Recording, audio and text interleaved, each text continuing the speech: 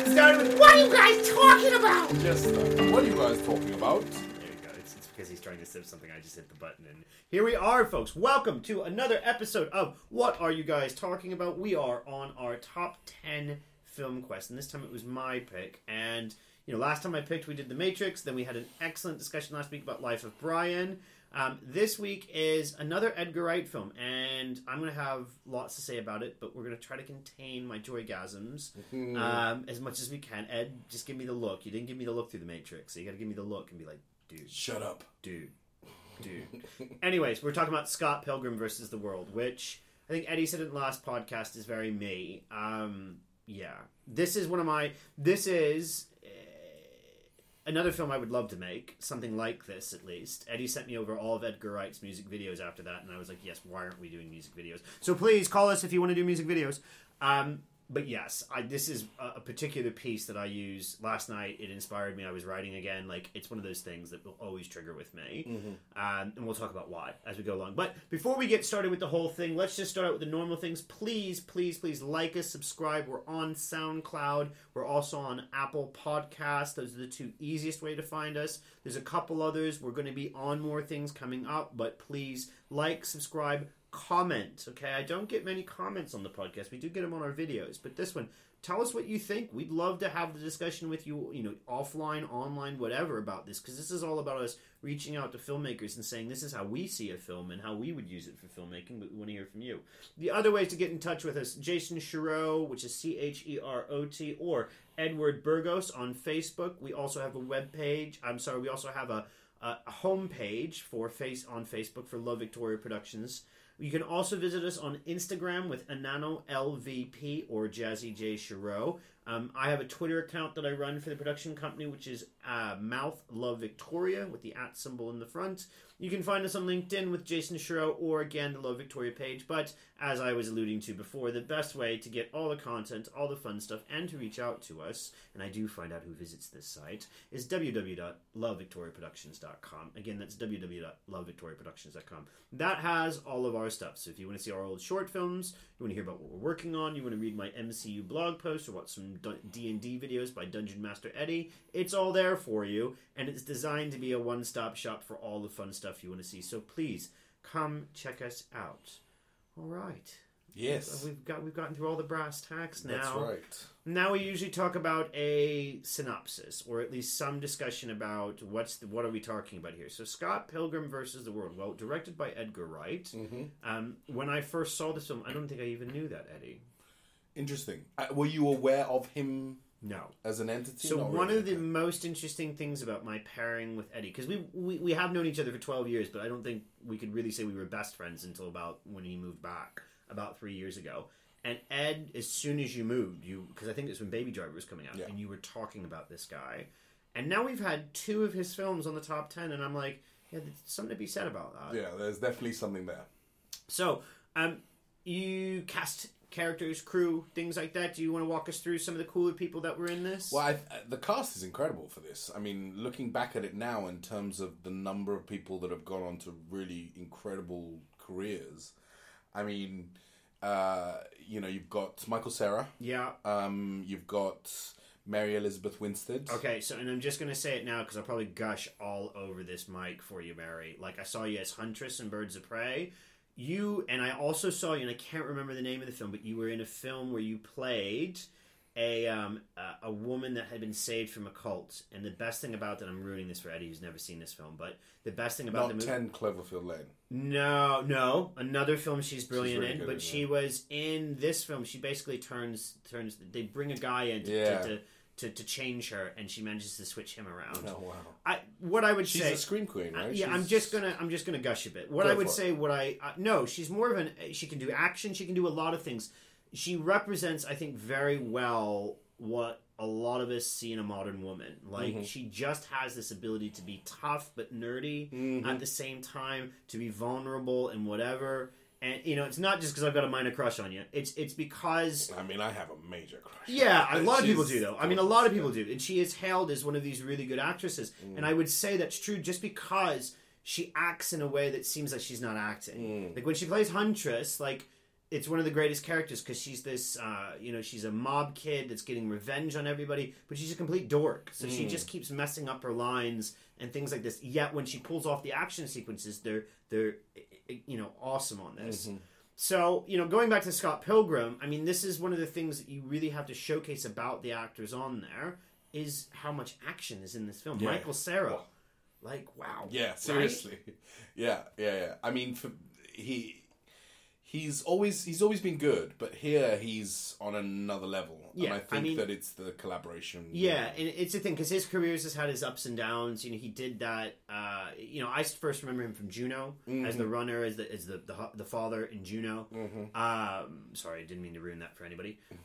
Happens in the first 10 minutes, though. Yeah. So, I mean, Arrested Development, he kind of made him famous. I never watched any of that, or Curb Your, those are all those films, those TV comedies shows and stuff. And I never watched any of those. But there was an era where he was, it was post Superbad, right? Like that's kind of that's the big what I was about to out. say. So it was the Jonah Hill, Michael Cera era, and I haven't seen him as much around lately, which is a shame because he's a very talented actor. Yeah, he does that type of acting really well. So I don't know if it's that there's not as many roles now for that kind of stuff. Maybe he's a little typecast, but again, I felt like here he really kind of spread his wings a little bit. Definitely, I mean.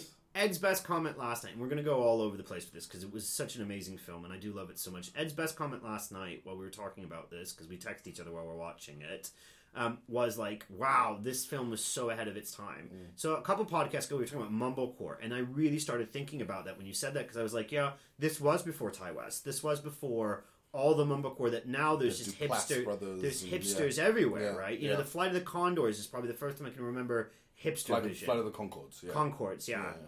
Taika Waititi coming later with What We Do in Shadows, which is kind of a spoof on all of that. But this all comes probably like 5-10 years down the line. When did this movie come out? This is 2010. Wow. So yeah, it is really old. 10 years old. I mean, considering. Yeah. And boy, does it hold up. Oh man, there are modern films that aren't as good as this film. And this is the thing, so the first thing I would encourage you is to watch this film. If you haven't put it on yet, if you haven't watched it in a while, you will forget just how good it is, because I did, and Ed did. In terms of the rest of the cast, because it really is quite something. We had Bill Pope on cinematography again. That's one of Edgar Wright's. Again, these are crews, so this is Edgar Wright. You're going to have, is it Naira? I always get her name. Naira Park, yeah. Naira Park. She's on there with a ton of other producers this time, though. So that's another thing is, it's very interesting watching this after Shaun of the Dead, because you can see the growth of their production company. Which, God, I would love for us to do that. But there's so many more executive producers. Edgar Wright's an executive producer on this. Yeah. Bill Pope, who also did The Matrix, he was also DOP for The Matrix. Oh, that's right. Yeah. See, I was wondering where I knew that name, and I was like, wow, he's been around. But you've got Kieran Culkin. Yes, one of the best roles I've ever seen him play. The Culkins are great actors. They are very good actors. As a family, they do really well. Kieran, if I remember correctly, is the kid with the glasses in Home Alone. He's the one that wets the bed. That's right. It's my wife's favorite character, Fuller. But he's also, is it him or the other one that's in, because Macaulay's older now and it only appears in certain things. Yeah. But there's two other brothers, I thought, because there's one of them in Scream 4 as well. I think you're right. I think there is another That's the other Culkin. But they're both really good. Yeah. They look like they're brothers, so that's another thing that makes it easier. Yeah. So Kieran Culkin playing the gay roommates. Yeah. Chris Evans is in this. That's right. He plays Luke Lucas. Yeah. Oh my God, that is Luke Lucas. See, this is what I love. Like, he's just watching me joygasm all over the place right now. Like, I love this film. Yeah. I just want to be in this film. Yeah. Anna Kendrick. Yes, Anna Kendrick, who I know her. I said, you might not know her as well, but Trolls, if you ever watch Trolls, she is Poppy. Right. And so my daughter, a couple of years ago now, but my daughter, and that was her first film actually in the cinema, was Trolls. Danced in the middle of the aisles. Pitch Perfect obviously was her big hit. Never saw those. Those good. Very good. Yeah. Never saw those. Because the one of the... Yes. Who's in that? Rebel Williams. Wilson. Oh, she Rebel Wilson. That's it. She's one of the Wilson sisters. One of the Wilson sisters. I didn't know that. I think so. Yeah. As in not related to. Yeah, part Owen of that. Wilson. No.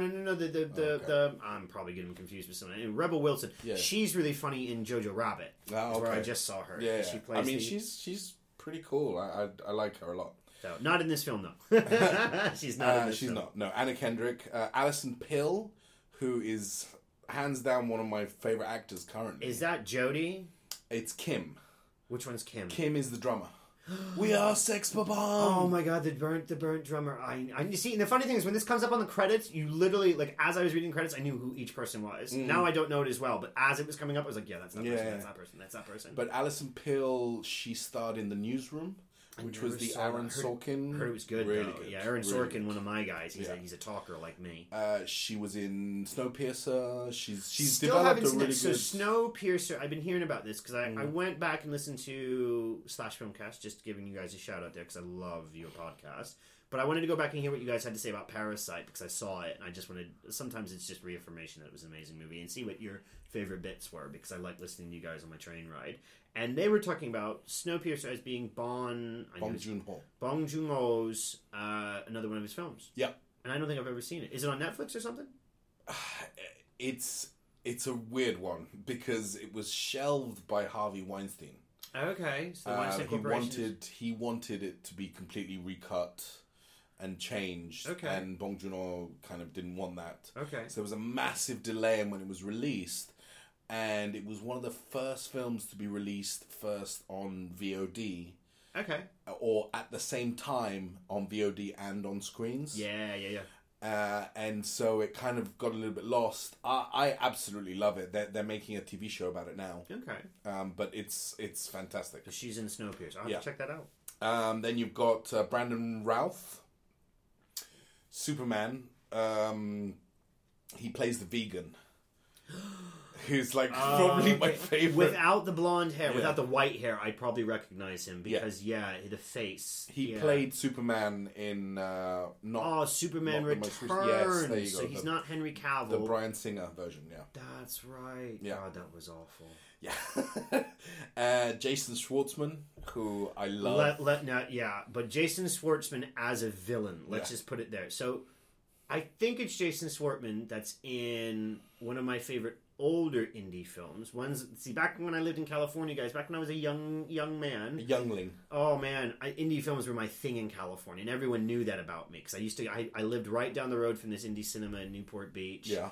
I hung out with a bunch of filmmakers, and so it was like, indie was my thing. And I Heart Huckabee came out. And I could have sworn it's him with not Matt Damon, Mark Wahlberg.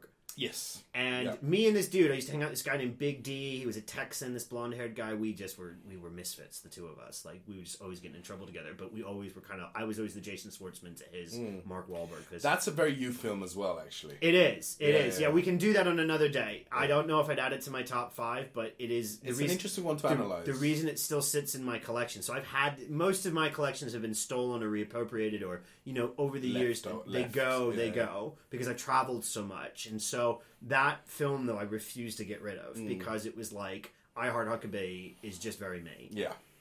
We will do a podcast on that one because, I'd have a lot to say about the background to it. But he's awesome as well. Yeah, he's fantastic. And he plays, and in this one, he just does it.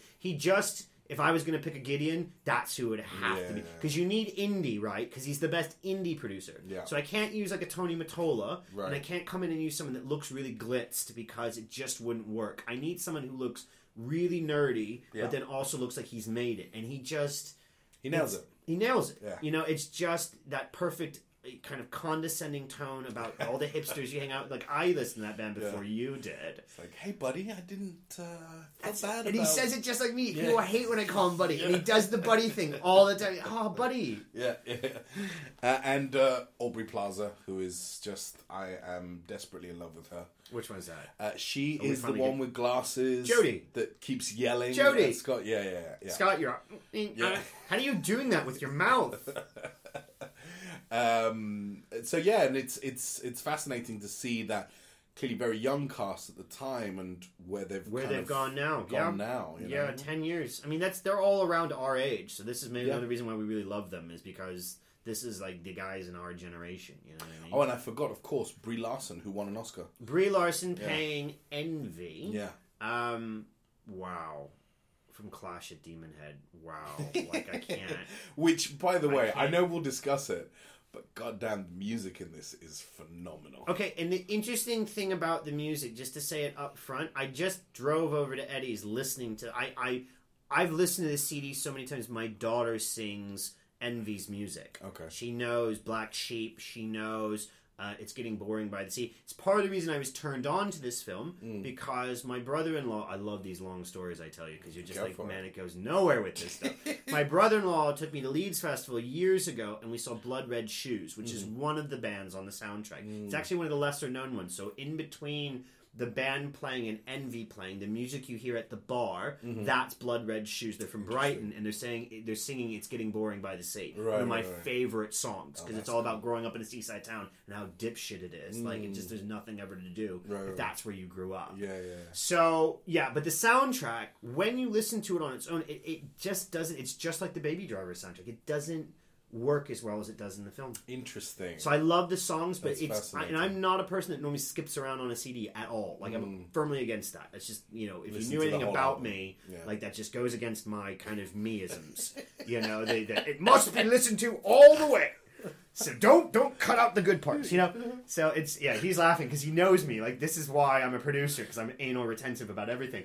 But on the Scott Pilgrim one, like, I jump around because I'm just like, oh man, that song's really slow and I don't want to listen to that right now. When you see it in the film, though, it's completely different. Like, it fits. And we'll talk about that. So, cool. All right. So, other cast and crew. Yeah, Brie Larson. What did she win the Oscar for? She won it for The Room. Okay. Where she played a girl who'd been kidnapped when she was very young. Yeah. And, like, put into, like, a room, kept as a prisoner, basically. Kind of an old boy style thing. Kind of, and she has a child, and like so it's like recreating some of those creepy things. Some of those stories that occasionally Germany, come out. Sweden, Cincinnati. No, it was Cleveland. It wasn't my hometown. That's right. But she's phenomenal, and you know, a lot of the films that she worked on after this were indie gems and just really, really good. I mean, that's another cool thing about this film, right? Is just it has an entirely... It's not an indie film. How much was the budget on this? I think it was like 50... It was 60 million. Yeah, okay. Because I desperately want to make this film. Cheap. But, like, because it feels so indie, but it's not. Because it cost 60 million to make. Universal is all over this film. And, which allowed them to get away with an awful lot. And I wonder, you know, the 60 million, I bet you, because it's Edgar Wright, he probably spent like 20 on shooting it, and then 40 on all the references and all the licensing. I just thought in my head, how much did you have to pay for this? It didn't do well at the box office, though. So how much did it gross at the box? 48 million. I can totally picture that. Really? To me, it's a crime.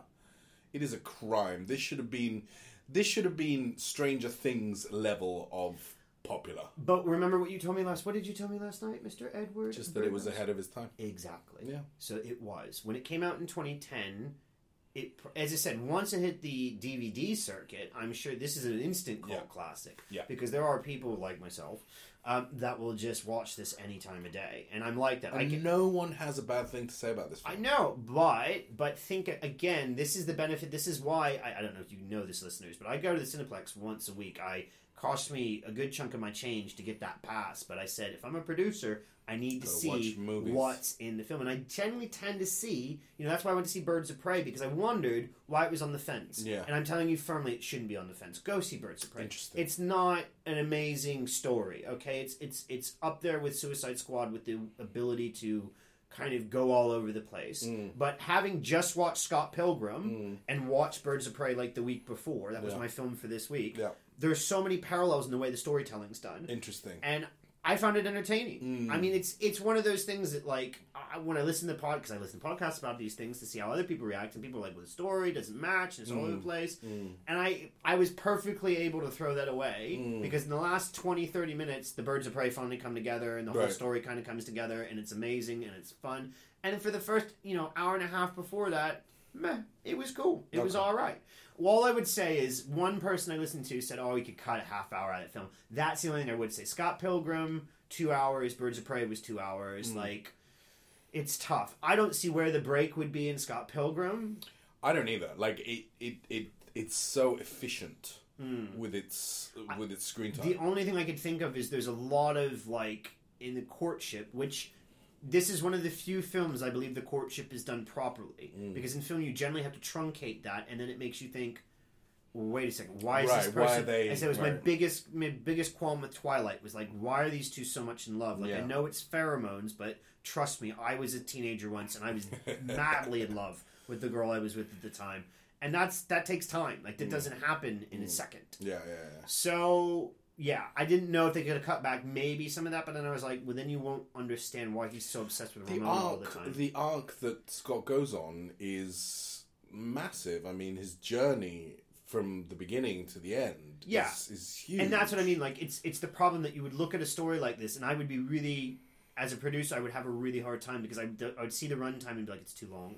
Because that definitely shows the box office. People don't like 2-hour films like that. Yeah. Especially a film like this that is kinetic. Yeah, kinetic film. So, producing mind right here. When you're making a film like this, right? Like, that has all the action and the punching. Like, The Matrix gets away with it because it's slightly sci-fi. But in general, you want them in and out. Because they're going to realize that they've been sitting too long if you just... So it's just people get tired of it, you think? I think so. And it's like 90 minutes is still the optimal runtime. We went through that period where everybody was breaking that and making the 2-hour films, and it just started getting tedious. Yeah.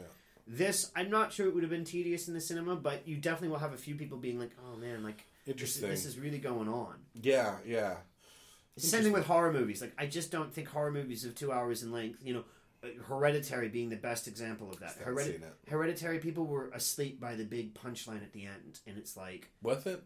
Yeah, you're a Catholic, right? Yeah. So I think if you can get into that type of horror, you just have to, just be prepared to wait. It's a slow burn. If I'm in the right mood... Midsummer's better. So I haven't seen Midsummer, but the pacing. Now, they have like a 2-hour version or like a 3-hour version of Midsummer that is supposed to be the best. Really? Because he's still really slow with his pacing. Yeah, you often find, don't you? It's interesting that the cut that the director wanted is always like the longer one. Yeah, of course. What I mean, of course, ruined. Well, I didn't ruin, but it definitely made it difficult on one of the shorts we worked on because we couldn't get the cut down low enough. Yeah. That's the producer's job, and that's part of the reason we exist the way we do. The new thing I've written, Eddie took a big gasp of air when I said, "I'm producing it, you're directing it," and he was like, "What?" Because it is my baby. I created it and everything like that, but I've got to trust Ed to see the vision on it, and just so I can cut him down later and say, actually, we need to do this quicker. It's my story! But this is the problem, and we've talked about that before. I was listening to us talk about this in Life of Brian, but that's why when I write, like, I have to have a completely different mindset, because if I write like a producer... Right, yeah, where you separate the whole it'll be the shortest thing you've ever read, and it'll be missing things. Right, it'll be missing some of the depth and some of the interesting bits about it. Must be hard, though. It can't be easy to like mid-sentence you're writing something and then you realize, wait, this is going to cost a lot of money. Well, I filmmaking is teaching me that I'm probably actually quite schizophrenic in the old sense, like the multiple personalities. Like, producer mode is one thing. Producer mode, producer is very much what I'm like at work. You know what I mean? You see me at my job, and I'm a job done kind of guy. That's why I do what I do. Like, as a producer, we'll get it done. It doesn't matter what it takes. It doesn't matter how much time it does, but we're going to get it done. It's going to look good. Writing is a completely different thing. Writing is like, I'm on this crazy head trip half the time. Sometimes I'm half-cocked, I'll be honest. And, like, I've got to go with it. And I don't care where it goes. Right. Like, it's all about me being free and me doing what I want. Yeah. And I don't have to... That's why I write at 12 o'clock at night when my entire family's asleep. Because that's, I'll go outside, listen to some dad music, jam out, and be like, yeah, I'm ready. Get in, keep the music on, and I'm just typing furiously for a couple hours. Till it's 4 a.m. My wife wakes up and says, "What are you doing still up?" And I'm like, "Oh crap, I gotta go to sleep now." But that's a completely different experience. Yeah. It's free, it's liberating, and that's part of the reason that I like it, because it's something completely different from I think it's good for you as well. I think it's the kind of thing that kind of settles your mind. You're able to kind of get it all out. Yes. So if you're listening to the podcast, I think Eric is one of the guys who listens to this thing constantly. Shout out to Eric. That's right. Thank you, dude. We love you. But obviously you realize by now that how high energy I am all the time. And you probably wonder how Eddie puts up with it. Or my wife, for that matter. Because I'm nearly like this, I would say 99% of the time. But when I need to curve my brain, that's when writing comes out. Because it'll help me slow everything down, so that I can think and be methodical. And it's just, you're right, it absolutely helps a person like me who has these fits of manic and just needs to calm down and kind of see things. So that's why I'm still apologizing to Eddie for the Matrix podcast. God, I listened to that and was like, oh man. But I think it's a very healthy thing. I think that artistic expression and being able to somehow get out of your head, whether it's painting or writing or whatever it is. I think it's important, and a lot of people unfortunately don't have an outlet, or they believe they can't. No, and not crapping on my day job because it pays the bills. It's not a bad job, and I'm not going to say what I do, guys, but I do work with a sheer amount of people that like just blinders on all day. Remember, I'm a white collar guy, works in the city, and like the worst thing I think, and I've just always been different from that. I'm not. This isn't me having changed my life recently. Like I've always been a bit of a thorn in the side of the people I work for because I just don't buy into that being the rest of my life. Like I think it's a great job, and I will probably stay at the company I'm at for a long time, to be honest, because that's what it is. But when I think of life's ambitions, it just doesn't have anything to do with my job. Like I'm there to get done what needs to get done. I like the fact that I'm good at it, but that's when I go home to see my family or work on a film or something like that. Like that's what I want to do with my legacy. All right, but going back to synopsis. Yeah, is there any more actors, actresses, or so crew the only that thing that we should probably mention is that it's based on a comic book by Brian Lee O'Malley. Have you read the comic book? No, and yeah, it's another good discussion point, and I'm going to try to keep things short because we've got so much to cover. But the one thing that dawned on me last night is because I was watching this, saying I would like a lot of times this is just like me. I like anytime I see something cool, I want to do it myself, and I'm like I want to make this film like. But then I was really nervous because the first thing that dawned on me is I could not understand how he could create that world. Because I'm like, man, there's just so many elements to this. When he puts up, because we're going to talk about the visuals, but the visuals are so on point along with the songs. And I'm like, how would you even get started with thinking about how this is all going to work? And then I was like, oh, wait. So this is going to come with another piece of advice, something that I haven't been following lately, but it prompted me to think about this. Now, it comes from a comic book, so he's created all this from the comic books. We're hailed as amazing, right? Yeah, they are very, very well regarded. So, producer, filmmaker, top tip, and something I haven't been doing. I've been listening to podcasts lately. Read a book instead. Yeah.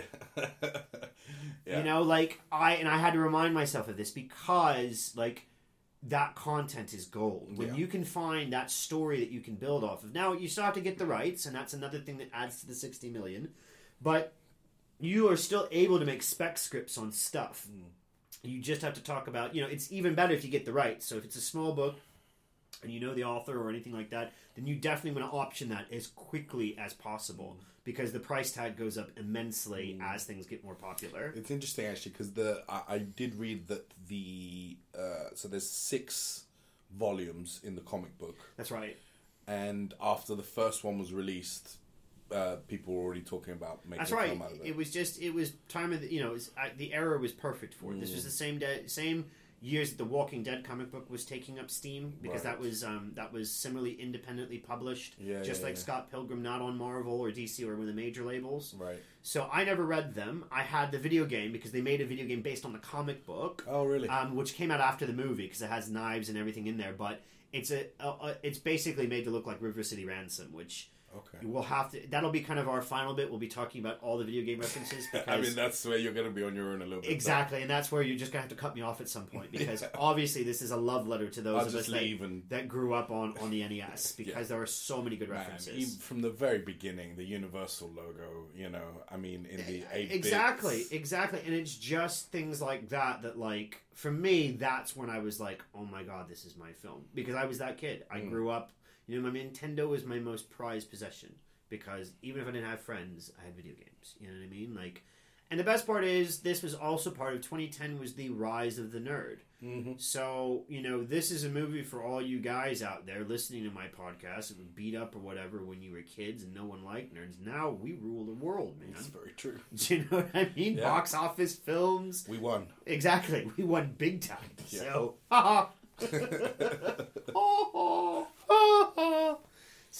So brief synopsis of the plot because it's very easy. Okay, Scott Pilgrim falls in love with Ramona Flowers while he's still dating Knives Chaw, who is his high school girlfriend. He has to fight. He breaks up with Knives and then has to fight 7 evil exes to get to Ramona. The last of the exes is actually a guy named Gideon who wants to sign his band, who has been desperately trying to become famous in Toronto at the time. There's a duel that ensues at the end. Scott wins. He wins the girl. and that's not the actual ending that Edgar Wright wanted, and we can talk about that if you want. Interesting. I didn't know that. You want me to talk about it now? Yeah, man, go for it. So, this is all in the behind-the-scenes DVD features, and I haven't watched the commentaries or stuff like that, which I should, because I can probably learn a lot from that. But I did watch I always watch the deleted and alternate ending stuff. So the alternate ending, the original ending to this film, he walks off with knives, not with Ramona. Oh, see, I remember the ending, and there's that moment where she's looking at him. Exactly, with her... she's gone. She goes off. She's like, "I'm just going to get out of here." Yeah. You know why I think he did that?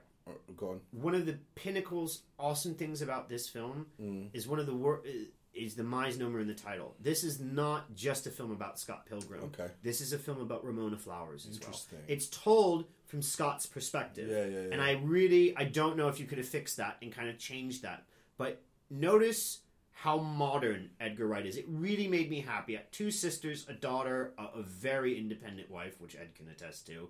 Like, I'm all about women being who they are nowadays. And I love the fact that we're getting away from, misogyny that I even have in this world, because of the way I was raised. This tries to, but it's hampered a bit by the fact that Scott Pilgrim's perspective tell you Ramona's perspective. She's not making excuses for who she is. She's not a damsel in distress. Yeah. I love that because the women I know in my life, that's what they're like. Yeah. My wife is probably for me an iteration. I love that word, right? Nice. An iteration of Ramona Flowers. Yeah. When she says things like "oh" or "okay," like that's how my wife is with me. That's why it works, because I'm a highly opinionated, hyper, always emotional guy, and she just kind of gives this flat response to stuff like, "okay." The introduction where he's telling the Pac-Man story. Exactly. Oh God, that was my first date with Becky. It was like, oh my God, I used to know Incubus. They were down the road from me when my buddy lived in Malibu. It was awesome. It was like, yeah, I kind of like Incubus too. Yeah, and this one time, and my wife just has this way of responding to me that's like, yes, that's very... I mean, it's cute. It's cute because it, like you say, it's not the damsel in distress. It's not your typical romantic...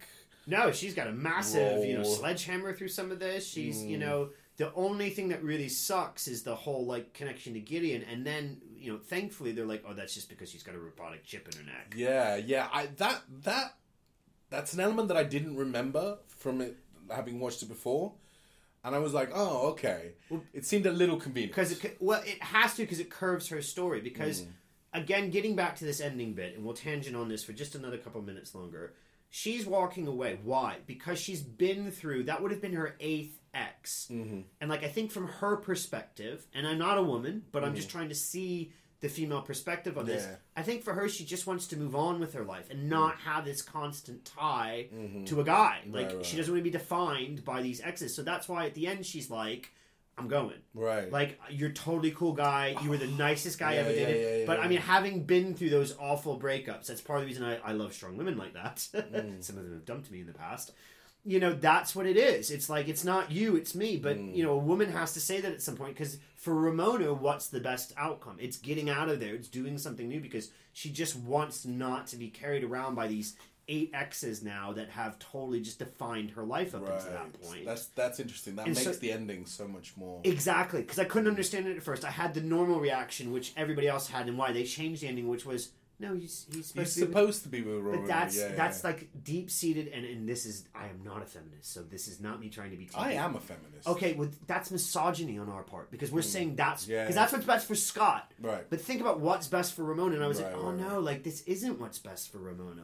What's best for her is she gets to do what she wants to do, and finally moves on. And then you get back to it, and actually, the entire movie, they've been pointing out what a good match Knives Chow and Scott are, and it's like it's coming back to that, what it really should be. Yeah, I really like Knives. I mean, she's you kind of root for her a little bit, and you feel so kind of. She's been in a couple of things. I just saw her in something else recently. I can't think of what it was, but she's the actress. Yeah, she's very talented, and she was in something similar just recently. I don't know if it was Birds of Prey. I don't think she was in Birds of Prey. At any rate, so the original ending, while Ed looks this up, I'll just explain. The original ending was Ramona walks off into that door, and she doesn't take Scott with him. And just like in Dodgeball, so if you don't know about the Dodgeball ending, the original ending in Dodgeball was that everybody loses.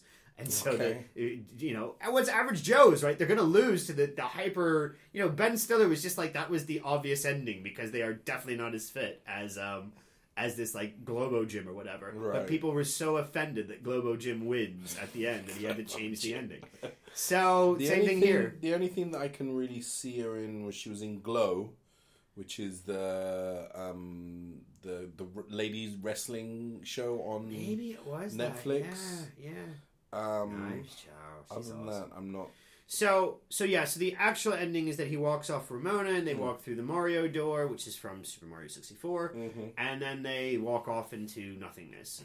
And supposedly there's a sequel on the way. Really? There was talks of one right after it got made, and then obviously it didn't gross enough. Now it makes sense to me why they didn't make it because it only made 40 at the box office. They're like, well, there's no point in us putting up another film that's going to have a 20 million loss. Yeah. And that's just how it works, folks. That's life in the NFL, life in the movie world. I mean, that's fine. You're going to have to deal with that as a filmmaker, your successes and failures. It's just like being an athlete. It's like being anything else. Like, the best thing I could say is what I learned as an athlete is don't ever just focus on your wins. Right. But it is just disappointing that something this good gets overlooked. Yeah, I think so. But I think it's how it happens. You know what I mean? Because 2010 comes around, this doesn't pull the numbers, and it goes into the ether. Because, as I said, I hadn't even seen this film when it came out. I saw it... Right. I think I got it in 2014 for my birthday was when I got it. Yeah. So it was years later. I mean, because I was such an Edgar Wright aficionado, I saw it at the theatre. And I loved it. Yeah. I'd see anyone who saw it in the theater I know would love this. And it was definitely a precursor to Baby Driver. Like, this explains so much of why Baby Driver is so good. Yeah, definitely. So we've given you the brief synopsis. Now we'll move into the gradings just because we can talk about some of the best parts of this film in a lot more detail. Again, remember it's big budget, so we're going to be able to give you less indie kid advice on this, but there are still things to remember with this. Again, the first bit of advice, which I'm going to repeat now, read a book. Okay? Read a book, read a comic book. Your source material doesn't have to be your own. Trust me, I'm a guy who spends all night writing when I can. This is helping because it gives me other things I don't have to write but that I really enjoy. So please, don't think you always have to publish your own material. Find other things you like and adapt it. We've talked about that in our blog posts on the website. Yeah, I mean it's like was mentioned in the blog. It's hard, but I think everyone needs to have, because there's so much material out there, right? That's right. There's so much good stuff out there that if you find that gem that you feel you have the right voice to translate. That's right. So it's all about, it's not even voice. That's the interesting thing. What I love about filmmaking is the eye. Can you see the film in your mind's eye? Okay. And no. Well, I wasn't just I wasn't tutting you on that. I was really merely pointing out that you've got the right. That's completely the right idea. And I just think so many people don't look at it that way. And they're like, oh, I could never adapt this book. Like, if you read the book and in your head, you're like, I would do it this way, then do it. Write it down. I think this is a very good example of the right director for the source material. Well, it's interesting you say that, because at the same week that I'm watching this, I have just finished Ant-Man, which I will have a blog post on. I'm trying to do on everything I watch now. I'll try to give you a blog post on my views on them. Some of them will be dreadful, I'm sure, but other ones might be interesting. And Ant-Man, obviously I'm going to be talking about Edgar Wright and the film, because when I watched it, Ed said to me, I want you to just try to see if you can find his parts into it. And then I did a deep dive into the production, Wikipedia and everything else, finding out how many times this has been kind of redone, understanding exactly where I think the rub was. So just to explain that, Ant-Man, which I'll talk about in the blog, I don't think Disney on this one ever was trying to say to Edgar Wright they didn't like his film. Yeah. However, they watched it quite a few times and just realized it wasn't ever going to fit into the MCU. Right. And if you watch, like I'm watching, all the MCU stuff, you have to get used to it. It's like, Ed showed me this YouTube video on Star Wars and talking about how Disney owns Star Wars now, so they dictate the plot. It's very much like that with the MCU. They own it. They've got to make it sellable, so the producers kind of own that story. And boy, have they done a good job of it. Yeah. It's not like you could turn around and say, but the way you're doing it isn't it's not working out. But that's what I'm saying. Even if you do, which some people have done with Star Wars, it's like, listen, like they have considerations that go far outside the art. It goes inside of money. It goes inside of how do we establish this as a legacy business. Like, these are the things. And so Kevin Feige looked at this, and I was really charmed, because then you see the director they did pick, and you realize why they picked him. Because, and I can't remember his name now. Scott Derrickson? Is that it? No, he's a TV guy. And he's really, like, he's been in a bunch of behind-the-scenes stuff, and he's really laid back, is the thing. Like, he's very, okay, yes, we'll do it that way. He's very complimentary to everyone. Like, not saying Edgar Wright's not this way at all, but he doesn't have that edge that Edgar Wright has of saying, this is how I want to make my film. Yeah. So, that being said, that is why I just think... Peyton Reed, that was it. It's a wonderful chap. And I'm actually really excited to read that blog post. Yeah, and as I said, I'll go into more detail. Ant-Man is one of, again, because of the type of person I am, Ant-Man is probably like one of my favorites. It's really good. Thor was kind of the original one, because I love just the overacting by Thor in that. I just find it really fun. Iron Man has elements of things, but I always thought, I'm not really a huge Iron Man fan, but Ant-Man I watched, and part of it's because half of what he does so he can see his daughter again. Yeah, and anytime you have a daddy-daughter thing, I go mental, because if you know me, hitting the nail on the I head. love my daughter like more than anything in this world. Yeah. And so yeah, we'll get the blog post for that done. But we're going to go through now the gradings, so I don't spend 4 hours on the podcast. We're doing it American high school style, A through F, A+ for the best, F for those that aren't so good, and E is not used. I never knew why, but it just isn't. So, moving on to the visuals, and we're going to start with Ed so I can get quiet. Visuals. Okay. This is hands down one of the most dynamic visual films that I've ever seen. In terms of its ingenuity of mixing practical effects with CGI. I don't know if you noticed, but whenever they're in a fight scene, they covered the actors in dust, so that every time they connected, there was like a little poof of dust. No, and this is why I so should have watched this with you. We're going to watch it again together. We should. So you can tell me about all this. Just that made it feel so much heavier. It has elements of the Hong Kong kind of kung fu stuff. And, just like I remember you were talking about this, wide shots. Like action in wide shots. Wide shots, but and I wanted to ask you about this, because wide shots, but he fills the screen. The wide shots were like one of my favorite, we'll talk about favorite scenes, but one of my favorite kind of sequences is the stalking of Ramona. Yes. And so because we get a really, really kind of chill, cool song on, but then he uses these wide shots and he puts writing on them. Yeah. And how do you even do that, Ed? Is that CGI then onto the scene? Or yeah, it's... do you green screen it first? No. So you can do a couple of things. Rotoscoping is the kind of the most time consuming of it. But essentially you can put... So for example, the moment when he steps to Ramona, right? Yes. There's writing on the wall. And then the writing just kind of decreases and he covers as he does it. it. Yeah, That's as he covers it, it kind of wipes away. And what they're doing is they're going in frame by frame. This is what we did on that music video when we did the backgrounds, right? Moving, that's what Nick did. And moving the writing so that every single frame it's being wiped away. And it's not a hard technique, but it's just cool. And I think that's how I would describe everything that he does here. When it comes to the multi-screen edits, when it's like comic panels, it looks like comic panels. Yeah, so he recreates that very well. Again, the writing and everything helps with that. Yeah. And that was another reason I said, how is he doing this so well? And I was like, oh, because he's working off a comic book. Yes. So he's just the music. Yeah. And so the music in this, and we'll talk about that in the music section, is all from the Toronto... It's some of it's, obviously there's that band from Brighton, but he's obsessed with Toronto music scene in this. Yeah. But see, one of the very interesting things is that, and this goes through the translation of one medium to another, a comic book panel is a static image, right? Yes. but you'll often have like lines that suggest movement. That's right. So a lot of them you can see it now when you download like the visual comics. So these are ones like you can watch on your PS4. Yeah. And it's still a comic book, but it's going to have like animated panels as you're moving along. So the best example that I found in this film was when both Knives and Ramona show up to their performance. Okay. And like, you know, his roommate's there, like his sister's there, and you get these like, it's on the roommate, and he is looking one way, he turns his head, and it zooms out, and there you see Scott, right? That kind of... This next song's going out to the guy sitting up at the balcony, keep cycling. It's called We Hate You, Please Die.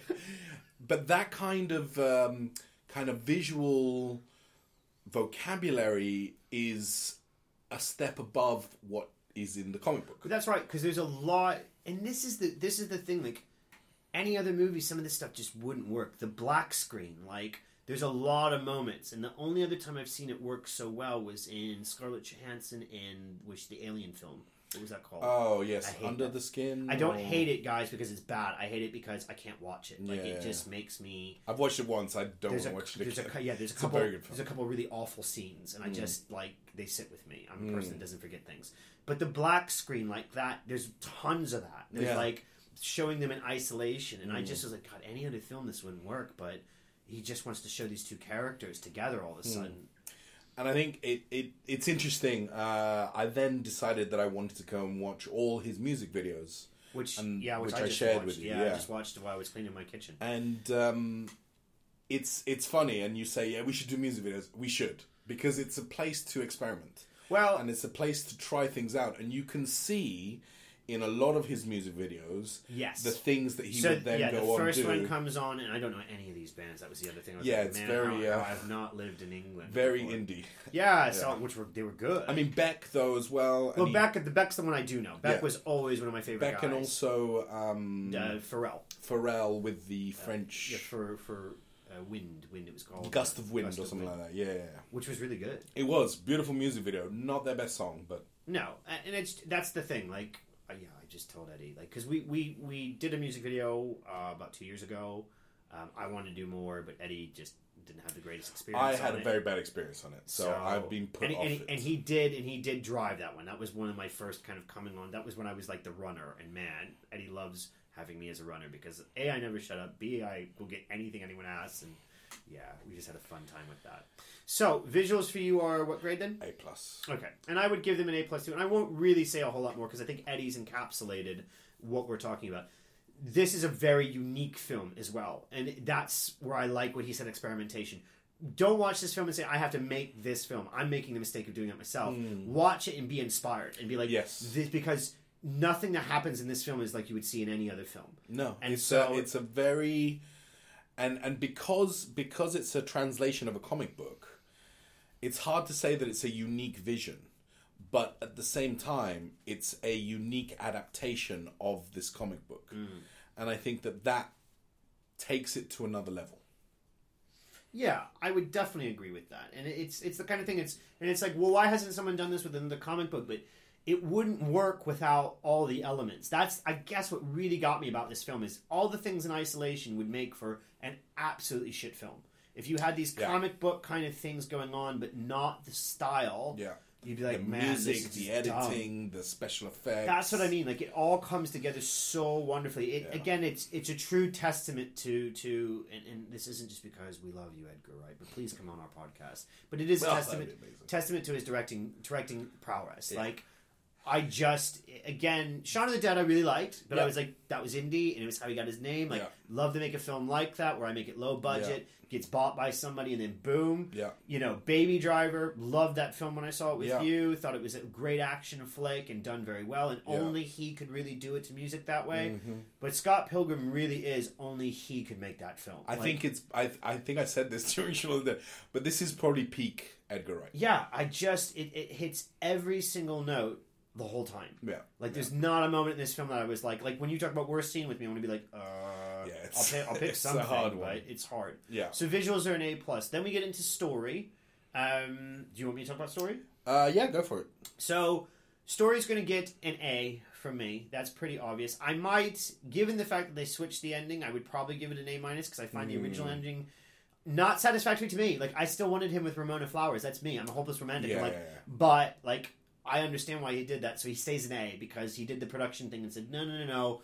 He's widening the audience. And that's the only other thing you have to understand with story. So this is an indie film, kind of, even though it wasn't made with an indie budget.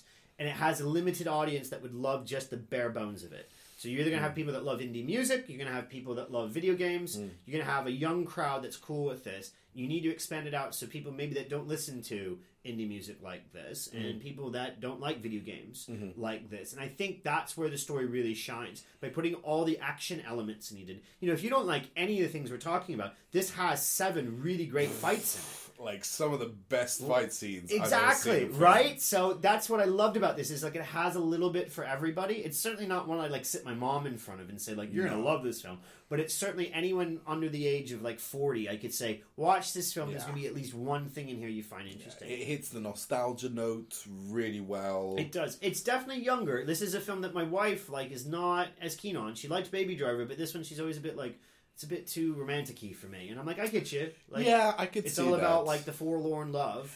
I kind of like that though. It's like action, you know, it's action film together with like romance. Yeah, I mean that's where I'm like desperate to make this film, because it's like combining my 2 favorite things, like hopeless romanticism and kung fu action. I was like, oh man, like somebody must have been like Edgar Wright. You stole from one of my dreams or something in a night, you know? Like he's incepting us. Yeah. So you know, so yeah, story gets a solid A from me. How about you, Eddie?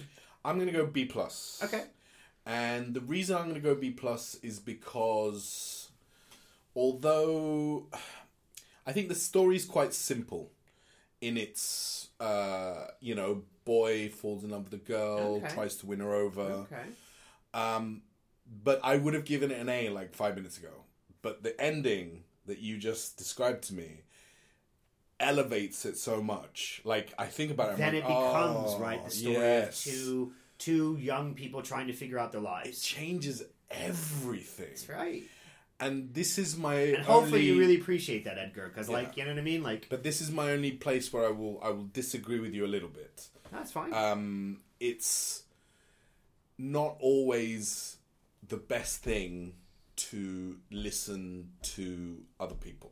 Hear him stamping the foot. Sometimes you have to stick by your guns, and you know sometimes you lose, which is, you know, Ant-Man is a good example of Edgar saying, "Well, I'm sorry, I'm not going to change it." You know, but we have love for directors. I mean, that's you know, the other one that's like this, Guillermo del Toro. You know, Guillermo does what he wants to do, right? You know, and I would say, yeah, I mean, I'm not that kind of filmmaker. God, I'd love to be, but you know, I can't do that. But if I was, like, if I start making money in Hollywood someday, like, that's exactly how I'll be. Yeah. Because if you're not doing it for you guys, like, that's the thing. A lot of films are, you know, written by committee. In Hollywood, unfortunately, it becomes too many voices, too many chefs situation. No, we all know the example. So the most recent one that comes to mind is the kiss in Rise of Skywalker. It was completely unnecessary. There was another movie we were talking about with a kiss that didn't need to be. Oh, the kiss in the Matrix wasn't supposed to be there. Yeah, there you go. So, you know, these are the things that, and again, it's when I put my producer hat on. It's we need to make money. People like these things, and it's true. Now, I know you think the idea of a committee writing a film is ridiculous, but the committee's going to be guys that have probably sold umpteen films a million times, and it's sad that a rom-com that follows the exact same formula that we've seen 7 billion times grosses more than 60 million in the box office, but it does every single time. And I understand that argument. I do feel, however, that when you are as involved as a director gets with the story, and a lot of producers as well, you know, like, it becomes I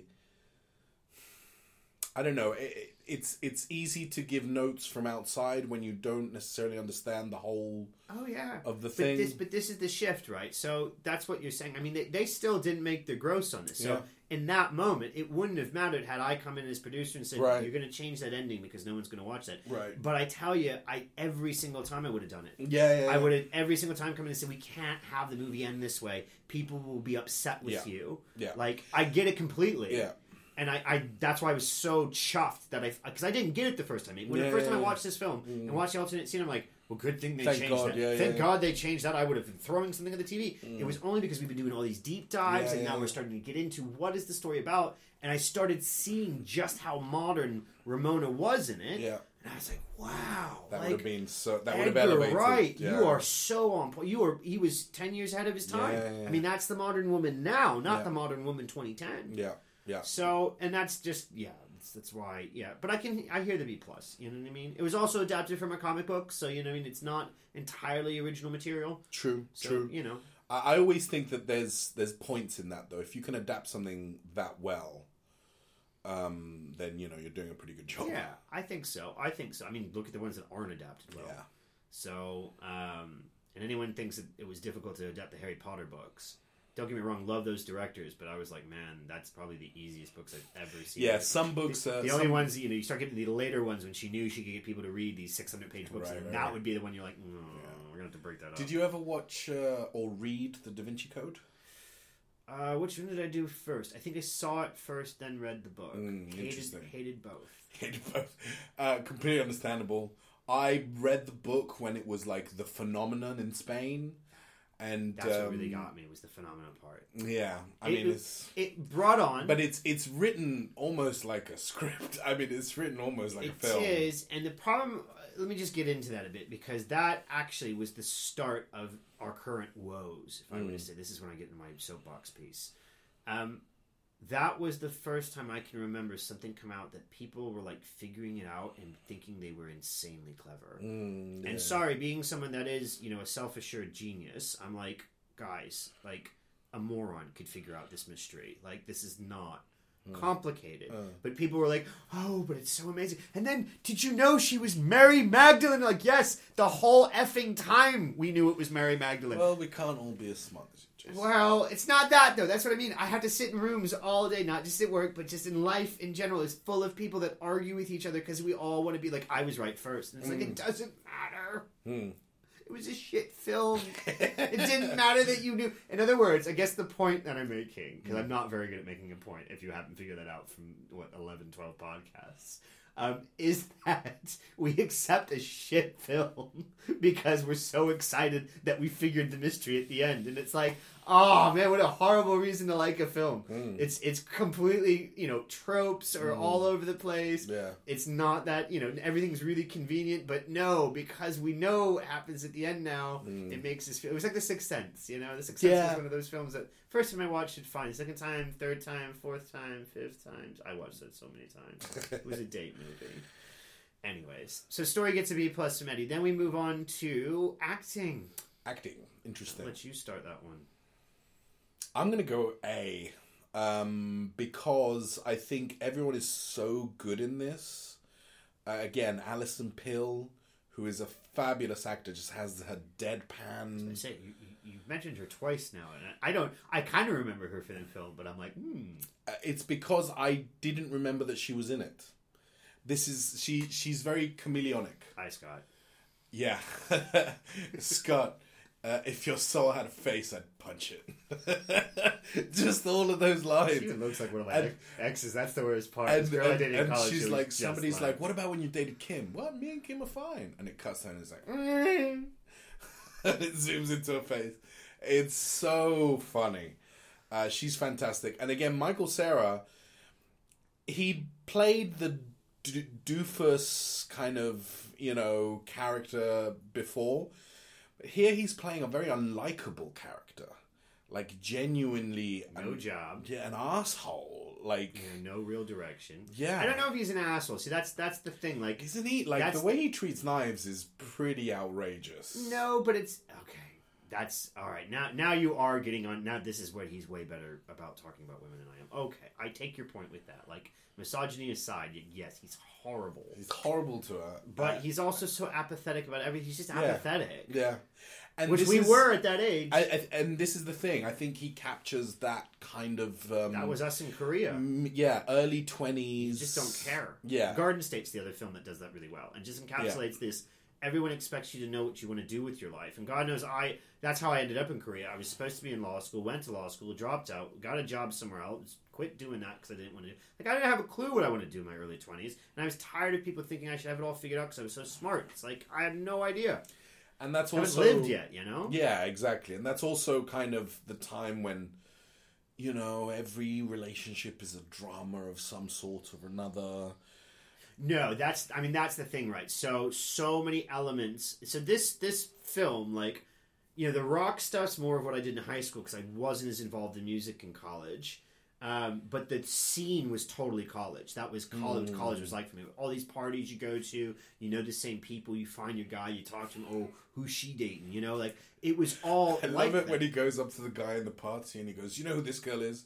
And it's just like a but that's how it was. No, and he's like, "That's Ramona Flowers." That's how it was, though. Like, I love elements like that because the scene was like that. Like, it was like when you hung out with people, like, everything was chill and, like, it just had that vibe. It had totally that vibe. And that's why, for me, it's an iconic film because, like, it just makes me think about the old days. Korea was like that, though. Think about going to, like, you know, I'm trying to think of some of the, you know, Moose's Place or The Frog. Yeah, Itaewon. The Itaewon bar. Itaewon. Or what was the best one, though? That's you know, when you think of, like, quintessential scene hangout, it's where I used to do the pub quizzes. I can't think of the name. Not Moon Knight. No, Communes, that's Communes. it. Communes. Yeah. It was in a basement. It was always filled with smoke. Yeah. And I mean, it was a dive. It was grimy. It was grimy as all hell. But everybody was always there. Like, at the end of the night, that's where everybody ended up. And you always were like, hey, man, what's that up to? And that was my scene. The only difference in that scene is I shacked up with my wife, you know, pretty much in the first month I was in Korea. Right. So I was never hunting around for, like, available girls. Right. But I was one of the guys who'd come up to and say, oh, who's that girl with? Like, I knew he's talking to you. And I just... It's interesting because I wonder, having had a lot of Canadian friends like we both have had, how, like, reflective it is of the Toronto scene, supposed to. I mean, I don't know personally. Toronto is one of those cities that I should have gone to. I live, you know, probably Chicago's 6 hours away. Toronto would be 5 then from where I live, where I grew up, at least in America. But I never really traveled there. Worked with a guy. Supposed to be. Yeah, it's one of the greatest cities, right? And the music scene there. Yeah. Like, from everything I've read in the background to this film, the music scene in Toronto is just like you hear it here. Yeah, it's amazing. It has these indie artists, and it's all. You know, the thing that really struck me that reminded me of college is what we tried to do. Like, one of my claims to fame in music when I had a studio, this is a long time ago, folks, is I had a completely analog setup. So in the era of digital, I refused. So I had a 4-track, then an 8-track. I had a sequencer that I built myself. These were all things that give a really dirty sound. Yeah. And the whole thing was to strip everything down. And I mean, this is why I was into punk rock, because it was like as bare bones as you can make it sound. And the indie scene was all about that. Which is also another reason why I think this film is very... Yeah, you didn't want to glass it up. The only time you see it glassed up was kind of the antithesis was some of the guys who I used to work with dance music are like the Kaminaga twins or Korinaga twins. Yeah. The DJs. Yeah, so they remind me a lot of when I saw Justice. I don't know if you know that band. It's 2 French people. Yeah. I can't remember if it's boys or girls. Whispering that. 2 French people. I saw you a long way away, so I can't remember if you were men or women. But, you know, they play that kind of music. Yeah, and it's very like, oh my god, it's crazy. Like I saw them at Leeds Festival as well. Interesting. So yeah. So we were talking about acting, and then we got horribly sidetracked. We will talk about music in a minute. A for me. All right. Acting for me actually gets an A+, because of that ability. This is why it's a video game movie as well, because video games are all about skinny, nerdy guys like me getting their chance to fight. You know, I did go through a period where I was an actual fighter, so you know what I mean? I did take that to the next level when I could, but... Growing up, I just was getting beat the crap out of. Yeah, it's the fantasy. I was skinny, whatever, and I didn't know how to fight with anything. But then you play Street Fighter, and I could rule on Street Fighter. Yeah. And so they make this guy, and he has to be Street Fighter. And for me, like, pulling that off in live action is so difficult because you have to make it look so serious. No, seriously. You have to make it look like oh my god, like when I hit you, it's going to knock you across this planet. And the best part is he's doing this in between switching into his apathetic mode. So he goes from apathetic. One of my favorite moments of the fights is the fight with the girl. Because he's like, I'm having a really bad day right now. And he's just so done. And he's like, I'm going home. He probably wants a Pop-Tart or something like that. And fall asleep listening to some music or something like that. And instead this girl's harassing him and it's the fourth evil X. And he's like, fine. And then he just switches and he's like, enough. And boom. And the look on his face, man, is like, booyah. Yeah. But that's why the acting gets an A+. I mean, certainly to take action characters. Certainly in terms of like, did they look good doing the fight scenes and stuff? Oh my god, did they look good? Only thing I will say that I did notice, and it's only because I was looking for it, is you can see the stunt doubles. Okay, interesting. I was comparing this because we came off the Matrix. We're kind of following a progression here because I was like, this is kind of a progression from the Matrix. Some of the stuff in this is very much derived from things we were talking about in the Matrix. But the difference in the Matrix, and this is an important distinction to know because if you're making action films, this is how it's not that noticeable when you pull into the stunt actors unless you're looking for them. Right. However, they're there. You know what I mean? They don't look like Scott Pilgrim. They don't look like Chris Evans. These things happen. In The Matrix, you don't have that because he put his people through the ringer. So they had to do the prep. Michael Cera clearly didn't have to do... Although I loved the meta commentary with the stunt doubles in the fight against... With Chris Evans, right? Yeah, Lucas. It's all these guys. And then do you notice later that... one of the guys that Kieran Culkin's character takes home to bed with him is one of the stunt doubles. No, I didn't realize. I only noticed it this time. Culkin is you get the multiple views and you finally caught it. I was like, oh my god, it's one of the... That's Edgar Wright, man. That is loved it. so Edgar Wright. Just like every time you watch one of his films, there's something else you catch. So that's why acting would get an A+, because they went the extra mile to do the physical scenes and it all just flows together so wonderfully. Absolutely. So this one, big one, we can do this one on music. Yes. So, Eddie. Me? Okay. It's an A+. If there was anything higher, A++, whatever. It's spectacular. It feels like a music video every time that they're just going to say that, like, playing live. Just the whole thing could be like 1-2 hour music video. Yeah. Baby Driver's the only one that's slightly better than that. Right. And that's him kind of upping the ante on his own work. Yeah, he shortens the time frame. If you notice, the run time is a half hour shorter, and then it just goes from song to song. Nigel Godrich, who did the music for it, he is a famous DJ and also a producer and engineer. And he produced Radiohead's OK Computer and worked with people like Beck. And you can just tell that whoever was doing the music was really kind of plugged in. That's the other thing. And you have to... This would be one where you would need someone... Like Edgar Wright is that person. But in general... and this is me putting my own name forward... you need someone who can get into that music scene because this is a dive farther than even from Tarantino's soundtrack. Yeah. So I guess the earlier version of this film, with when we talk to music, the progression of music in film as it's doing now, the earlier version, and we talked about this in other ones, is Tarantino was really good about finding songs you hadn't heard before, putting them into a movie, and putting into a scene that you're like, oh wow, that song's awesome. Yeah. Do you know? He even self-references it in Death Proof. Because the girl in the car is saying, like, have you ever heard this song? No. It's by blah, blah, blah. I can't even remember the name. Mary Elizabeth Winstead is in that as well. I think so. Yeah, she is. You're right. Yeah. So, A+ for me. So, yeah, and I mean, it would have the same for me. I'm going to gush a little bit longer about it because this is what I'm talking about. Like, for me, these are the films I love the most because you just have a rhythm to them that fits with the music. It is interesting because this is designed for a younger audience. I wonder how you would do it with music for an older audience. I think more of like a Forrest Gump where you're using tunes from the eras that you're playing through. I mean, Baby Driver, uses a lot of kind of oldie tunes. That could have used an older audience, yeah. So this one, it is very indie, but keeps the vibe. It's just the way it all seamlessly fits in. And that's not just the music, it's the sound effects. So here's where I can talk about briefly, before I talk about it in more depth later, the video game references. Yes. I mean, this opens up with some of the sounds that if you are as much of a geek about Link as I am, about the Adventures of Zelda, God. Yeah. And they even put a character in there, young Neil, who is like that's you in the film, sitting there on the couch like, the guy's like, I love the part where it's like, what do you play? Because he's in this band thing, and he's not in the band, so he's like, that's a complicated question. Because and I just felt like that's me. Doesn't he start naming like Zelda, Tetris, Zelda? I mean, man, this literally, Ed knew me at that age. That could have been a conversation with me. One of my favorite lines in the film is when Scott starts playing the bass, and it's the Final Fantasy VII. But that's so dope. And it is. It's done it. Then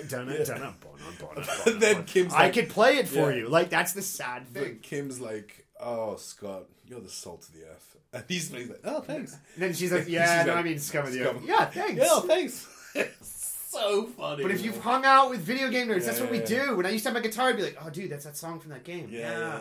And then in my car, the funniest thing about, because there are a few songs on the soundtrack that are, video game songs, but this would take back, 3 years ago, 4 years, a little bit longer than that. So 5 years ago, I was so obsessed with video games. This is when Indie Game the movie came out, which is a phenomenal documentary if you haven't seen it. But it encapsulated a movement that was going on at the time. That was when Unity came out.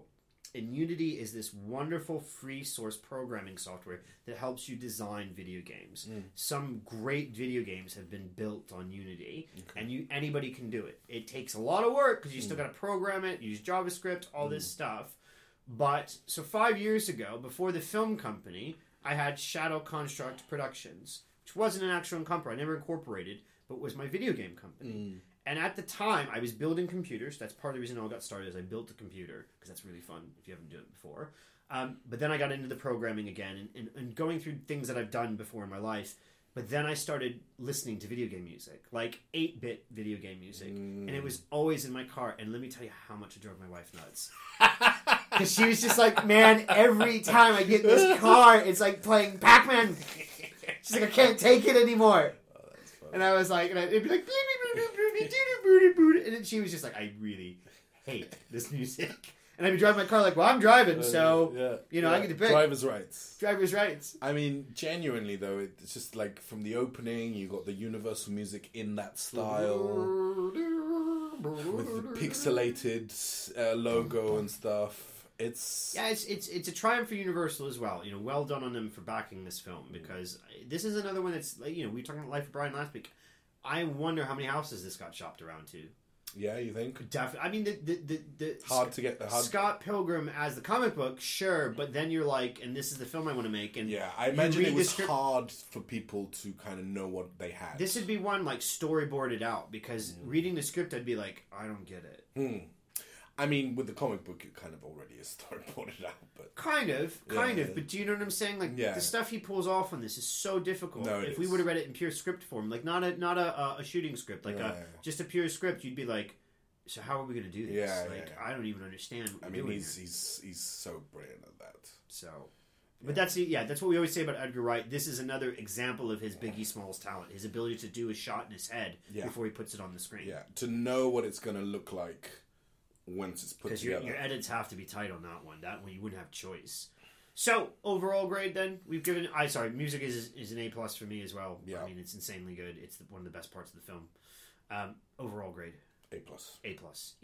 Easy. And again, this is an A+, even though I don't have much to give you as far as, wow, as an indie filmmaker, you should do this. This is a difficult film if you were an indie filmmaker. This is something to aspire from. What I would say is the benefit of putting this on our top 10 is this has a lot of really good source stuff that you can take from it. So yeah, I think it's something to definitely look at if you're looking to adapt something, or you need some creative inspiration. Yeah, creative inspiration to the choices that you want to make visually.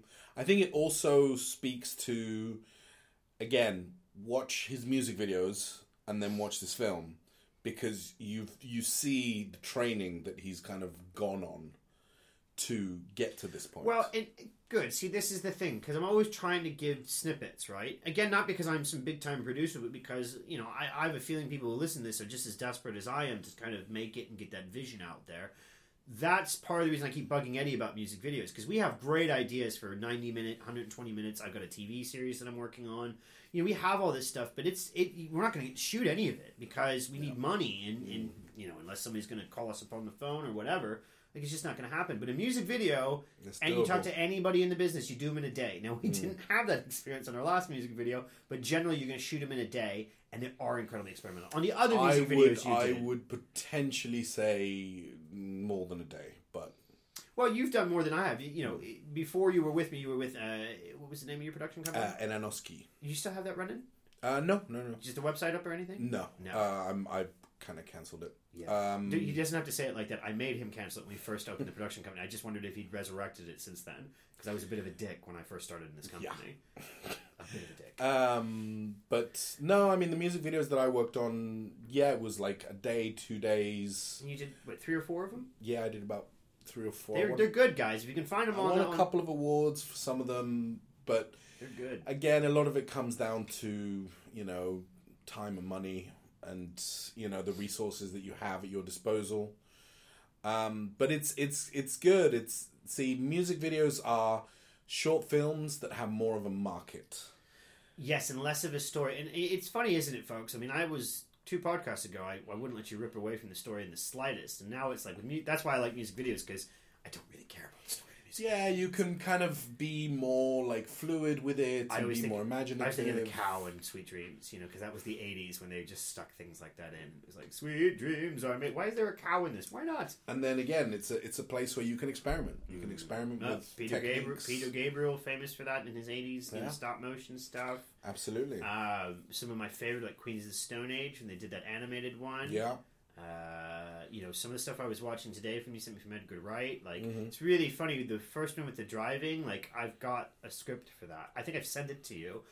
That's like to a song and a guy driving, and I'm like, oh, it's because it's so easy. That's the one that that's the one that inspired Baby Driver. Yeah, the one where he's singing in the car. Yeah.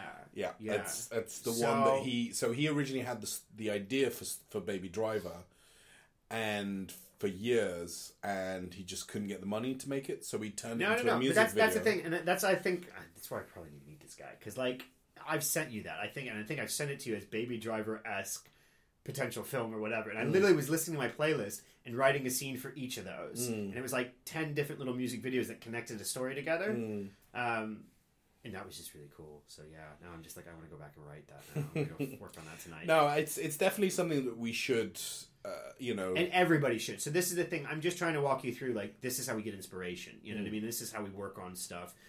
If I can write a 10-minute script versus an hour-long script, then we can shoot that. Right. And if I don't care what it looks like, then we can really shoot it. So, and we've done that before. As I said, on our website, we have the 60-second short that we did. That was just a really decent concept. And because it's my concept, I said decent. I was about to say great, but so humble. So humble. It was a decent concept, and we just did it. And it was my first time filming anything, really. So Eddie was laughing when I was like, wow, this is taking a lot longer than I thought, because we were supposed to be done at like noon. Wait, so how long is this? We were supposed to be done at noon. We finished at like 5, and we started at 7. And I was like, wow, this is a 60-second short that took all freaking day. Yeah. So welcome to the life. Yeah. Okay. So favorite scene and worst scene. Let's do that real quick. Favorite scene. Favorite scene. It's hard because there's so many. I think I could give you favorite fight. Okay. My favorite fight is the one against the vegan. I think that's... Your vegan powers have been revoked. With Thomas Jane just showing up, and the other actor, who's a fantastic actor. He's been nominated for Oscars and stuff like that. Are you blanking on the name? I am. I didn't know either of those guys. Who are they? And Thomas Jane, who's the Punisher. He played the Punisher and is like... Netflix Punisher? No, he played the movie Punisher. Okay. And he also did Hung, the TV show for HBO.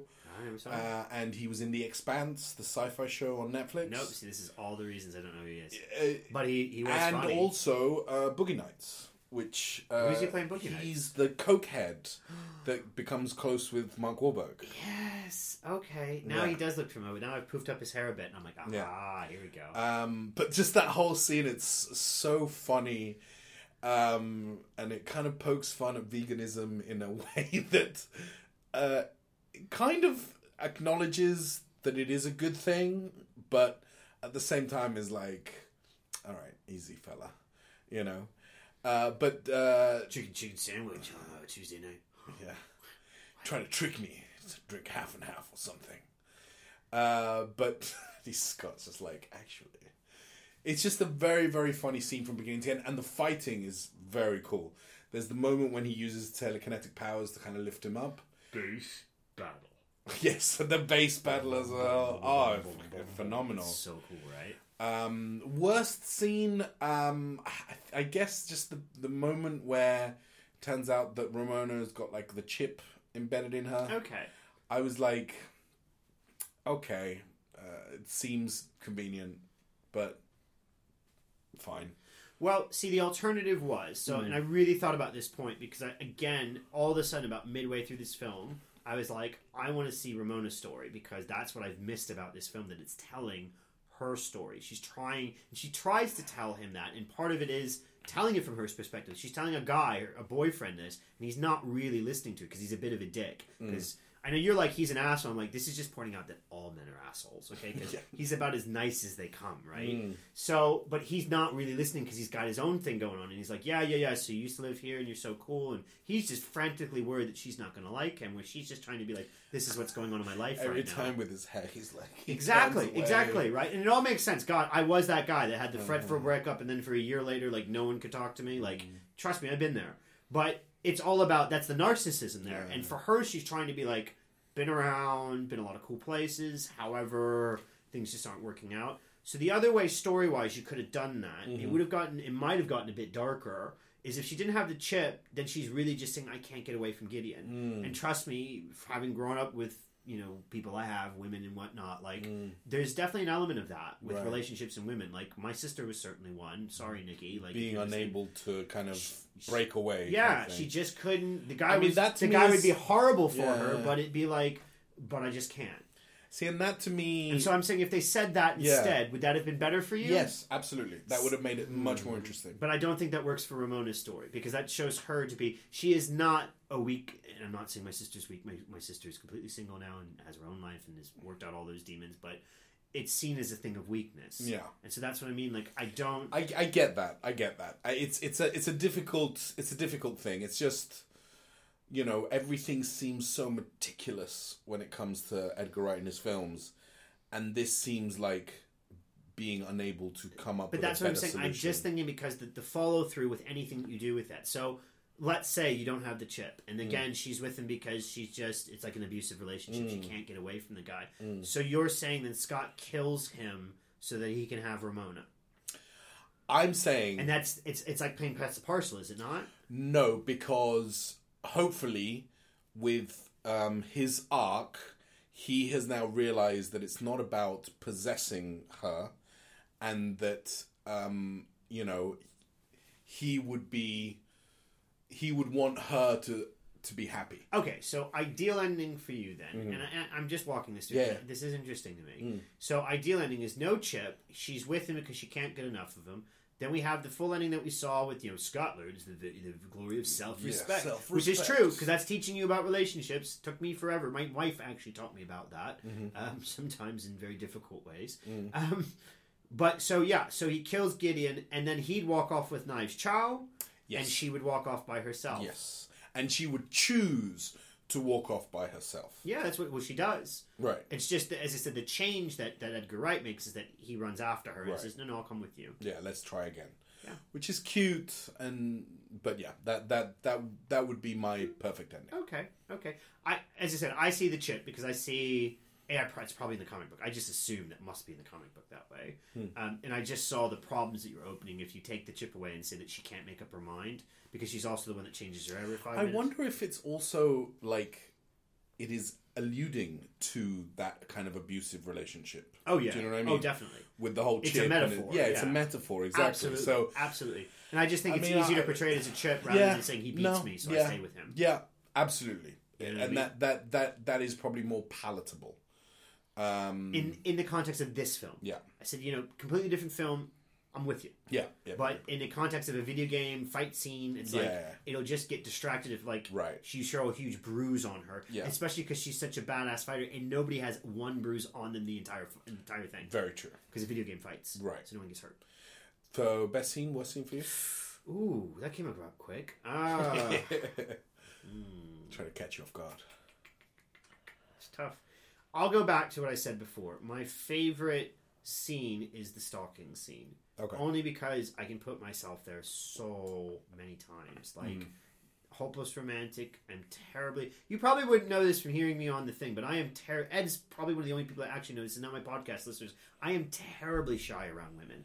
The minute I actually like them, if I don't like them... So, girls, you'll know this. If I'm really cavalier with you and really showboaty, that means I don't like you. Because I don't get shy around girls I don't like. I don't like. But if I really like a girl, that's when I get speechless, and that's when I start acting like a complete. It's the teen in you, and he's seen it. Ed has seen this happen so many times.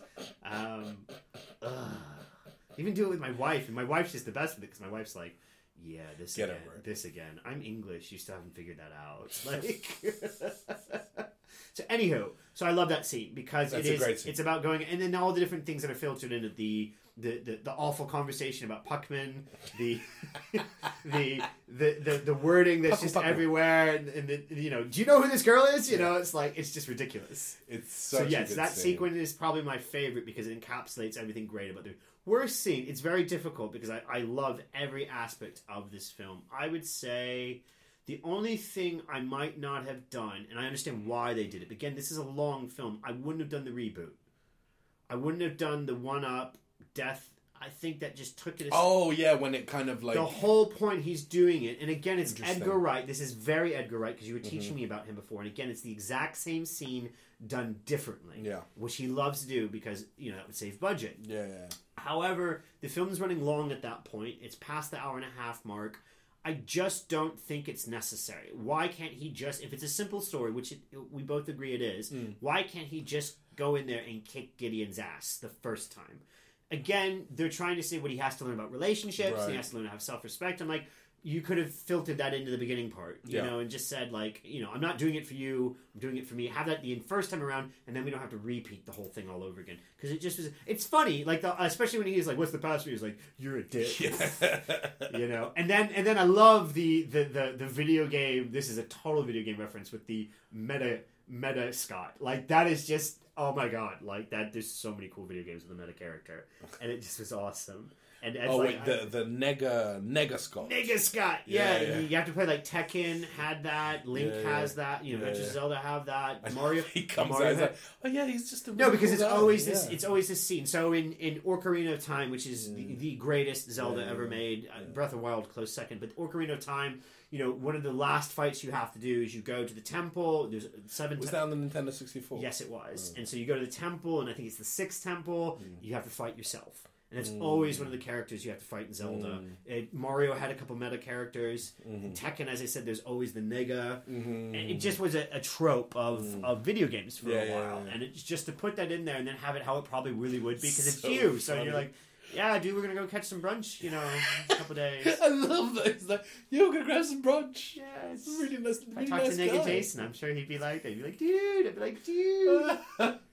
Oh, that's so that's like just that second sequence. I would have, as a producer, I would have taken away. I would have said, we don't need this, Edgar. Like, it looks great as it is. Yeah, let's just have the fight. I wonder if he was like, but it'll be cheap to shoot it. Yeah, no, and the desert scene though, because it slows it down for that brief moment, and he does that a couple times too many with that. I'm like, I don't want to be in the desert again. See, I did read something about.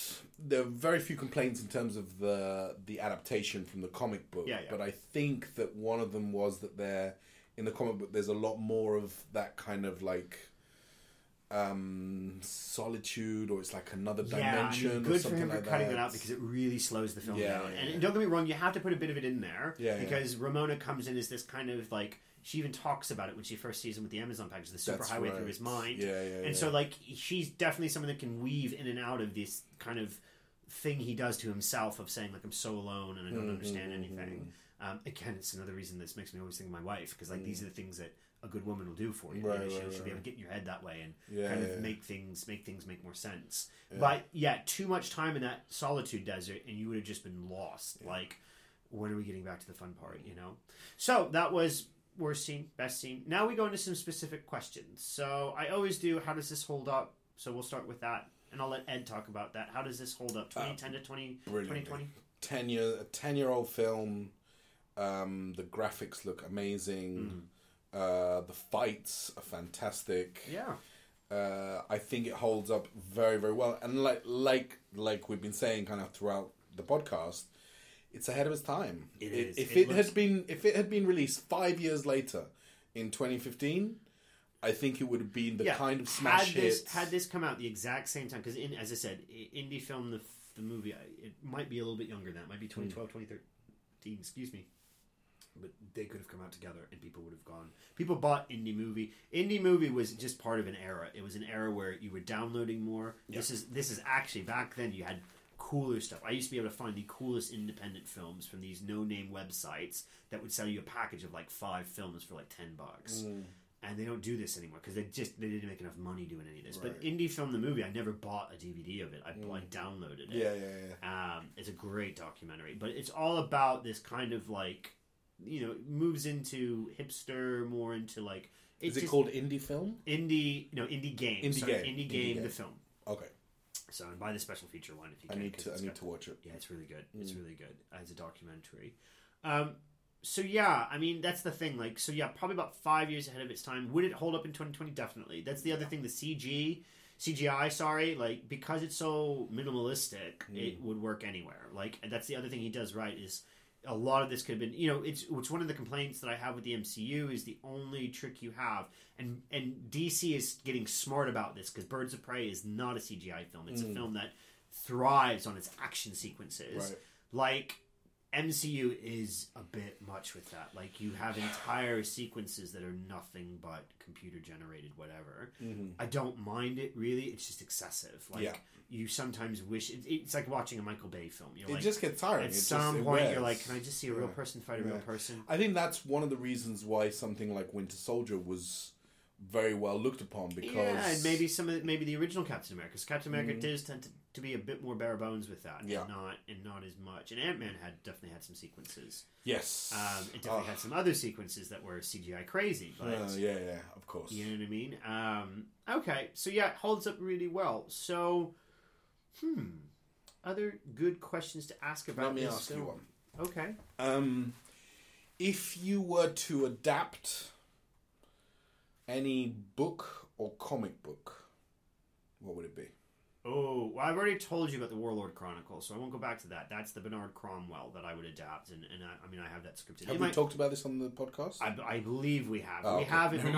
Bernard Cromwell did an Arthurian legend. Okay? Yes, I remember us talking about this. I didn't know it was on the podcast. Yeah, maybe it was outside while you were smoking a cigarette or something. I don't smoke cigarettes. You don't anymore. Sorry. Getting you in trouble with your mother. Not that she listens to the podcast. No, so there's an Arthurian legend told by Bernard Cromwell. It's historical fiction, because the Arthurian legend, Ed showed me a wonderful video about this, talking about how this works. Oh yeah, I got you with that. You got me properly with it. Yeah, Wisecrack, very, very good. Wisecrack does a really good talk about Star Wars and the Arthurian legend and where they meet. And yeah, the whole point that Wisecrack makes about the Arthurian legend is that it's very malleable. It is, because we don't really know. Arthur probably never really existed anyway. So you're telling a myth. It'll be what happens with Batman and Superman in the years to come. Kevin Smith actually just talked about this. Avengers Endgame, he thinks is going to be like, canon, like Bible for people in 100 years time. And I'm like, could be. Don't get me wrong. I love Kevin Smith, but he does get a little. He waxes. If you wax lyrical. Yeah. I mean, I would kill to get you both into a room. I think it'll happen someday. I think the universe would give implode. us a call, man. We'll do it. I would love to do a podcast with Kevin Smith. So it's an Arthurian legend told. It's told from the right perspective. So the basics of Arthur is that he was Welsh. Mm-hmm. He was fighting the Anglo-Saxons, and so Bernard Cromwell creates this world that is basically England under siege by the Anglo-Saxons. It's also under siege between the pagans who are losing to the Christians. Christianity is spreading viciously over the continent, over the island. And it has a lot of political implications all the way through. That's why the second book is called Enemy of God, because most people don't know it. But, Arthur wasn't beloved by the Christians. He was hated by them. He's considered the enemy of God because he stole from churches to fund his wars against the Anglo-Saxons, who were coming at him from all ends. So I've read those books at least 24 times, and visually in my head I can see where it would go. I can see how I would shoot it. So that's the first one. But I'm trying to think comic book wise. If I had a set of comic books that I would take, because I used to read a lot of comics. Yeah, you're bad into your comic books. Still am, kind of. If I'm being honest, and I'm being completely honest, I want to take... Like, I want to really do one of the old Batman graphic novels. Like, why has Killing Joke never been done? It's been done as an animation. Which is so what? Like, spectacular. You know, and there were elements of it. I never saw Joker, but I saw all the trailers and I've heard about it incessantly. There are elements of Killing Joke interesting. in that. But that's a really good story. The problem would be is you'd have to rip out the candy. The whole point of a Killing Joke is it's not an origin story because the Joker doesn't have an origin. Right. That's the whole point of the Clown Prince of Crazy. I'm bored of Batman, to be honest. Sorry. I'm like... I have those are graphic novels I love. So Watchmen's already been done, and the series apparently is... I've been listening to podcasts about the series. I'm desperate to watch it now because I've heard it's so much better than Zack Snyder film. Like, people are raving about it. No one's watching it. Don't get me wrong. Zack Snyder, I mean, that's a discussion and adaptation. Zack Snyder, I didn't mind the film. What I minded is what he changed. Because it was like you fundamentally have changed the way this operates. It felt like he didn't quite understand the point. Well, yeah, exactly. So, and if you don't know what the change is, I'm going to ruin it for you right now. So, Zack Snyder, instead of making... The Watchmen obviously is about 7 kind of superheroes. Some of them don't have superpowers, some do. Dr. Manhattan is one of the most powerful ones. He's like your version of Superman. Mm-hmm. He's a guy that gets stuck in a horrible nuclear accident and is now one of the most powerful beings in the universe. But in the books... You have Ozymandias, who's the rich guy. He's the Tony Stark or the Bruce Wayne. Decides to create this villain, this thing in the comic book to make the world come together. Mm-hmm. And Zack Snyder, and I don't know why he thought this was okay. And I'm not saying it wasn't. I guess it doesn't really matter in the end because it's one person's interpretation. But he decides to make Dr. Manhattan the bad guy in the end. And it was like, you can't do that. Like, he's the most powerful being in the universe, and he's benevolent at this point. Right.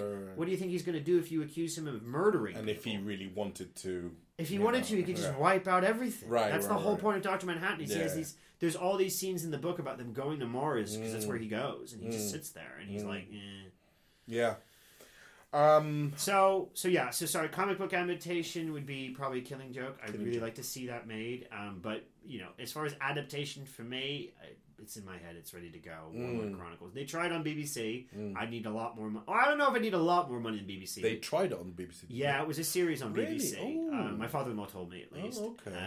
And yeah, I mean, it would look like some of the BBC ones. So Last Kingdom is another one of Bernard Cromwell's. I think what I would like to do is a bit what you'll see when we finally get my short made. You know, I live in the forest, like in the forest. Most people don't get that, but it's the suburbs, but my house is in the forest, and I have become a complete forest, whatever you want to call it, forest dweller, or whatever. And there's a certain amount of mud, dirt, and grime that I love to that kind of like English outsideness to everything. And I think if you read the Warlord Chronicles, he puts that level of grime on every character. You know, one of the opening scenes is the birth of Mordred, and as the birth is happening, which is completely messed up, and it's, you know, apparently Mordred's mother in the book is a Christian, but obviously the Pendragon is Uther is a pagan. So they start with the Christian rites, and she's having a really hard time getting this through. And so Uther just orders all the priests out and says, "This is ridiculous. This is my heir, and he's going to die because of your stupid religion." So he sends in, you know, the druids, and in this case, the druids are the women. So there's Merlin's like 14-year-old accomplice, which that's part of the book I'd have to probably adapt because we'd get in a lot of trouble. But it's his accomplice in quotes. And she starts by sitting and pissing at the doorway, and then, you know, they're describing the scene. She takes hay out and throws it out. Like, it's the visualization of like this old English thing that I see a lot because that's like, to me, the forest, and it's the natural part of England. Yeah. England's a very pretty place, but it's also a very natural place. Beards are very cool here, you know? It's just one of those things. Like, it's the best way to describe it. It's very wilderness here, you know? So yeah, that's kind of the vision I would have for doing that with Arthur. Did you ever check out Britannia, the Sky TV show? No. I think you would like it, if nothing else for the visuals. But it's about the Romans coming over to try and conquer Britain. Oh, okay. And so the Druids are their kind of main... That's the famous loss of Innis Mons. So Innis Mons is where the Druids are killed by the Romans. Like, they just slaughtered them all. Right, that was right, the right, end of Druidism. Yeah, so I think this is kind of before all that. So the Druids are still like, you know, yeah, the ones... this is talked about in the Warlord Chronicles. This is post the Romans doing this, because this is post the Roman occupation. Yeah. So you have to remember, Rome has fallen, or at least is gone away from Britain. They've left kind of the remnants of lots of things, and that's another really interesting bit of the book is how it talks about places like Bath, where they go into. And, you know, there's still these semblances. There's an entire like county, as it would be, that still follows Gwent, follows Roman ways. They dress like Romans, and that's fascinating. That's what I mean. There's so much you could do with it, right? Yeah, so. Definitely check out Britannia. So that's the thing. So there's the pitch, guys. Let me do Warlord Chronicles, and I will make it look amazing. It's a great story. I don't imagine it's cheap, because Bernard Cromwell is a very distinguished writer. But I just see it. It's 3 books. I could do it as 3 movies, and it's one of those things. Like, I don't even have the script. I could do it out of my head. Like, I just literally can see it. Yeah. So let's Should we move on to the last bit of legacy? Sure. Let me just. What would I adapt comic book wise? Oh, sorry. And it's like, I want to speak, and Jason is, as usual, just railroading us to the end of the show. Just very quickly. No, it's a good point, though. What would you want to adapt? Because I don't think you've actually ever told me these things. Book wise, Terry Pratchett. The Watch, which is currently being made. Okay. By Narrativa. Do you like the way that they're done? I mean, because they always have a Doctor Who type style to them, and I'm not sure it fits the books. No, I don't think that they... I think my vision is the right vision. And explain that. That's all I'm saying. Just give the filmmakers a bit of a... I believe that it would be best done as a 3D animation. Okay. Over a series of 10 episodes per season. And each of the Watch books being 1 season. Okay. I think that it's the kind of thing where we would need to set up an animation studio in the UK. Because it's so quintessentially British that I think you have to understand that through and through as you're making it. I like it. There's the pitch for the animation studio, guys. Let's see some money. And I think that it is... So, Terry Pratchett is described often as the member of Monty Python that just wasn't a member of Monty Python. Okay. Particularly just in his books. And a lot of his stuff is a little bit inaccessible.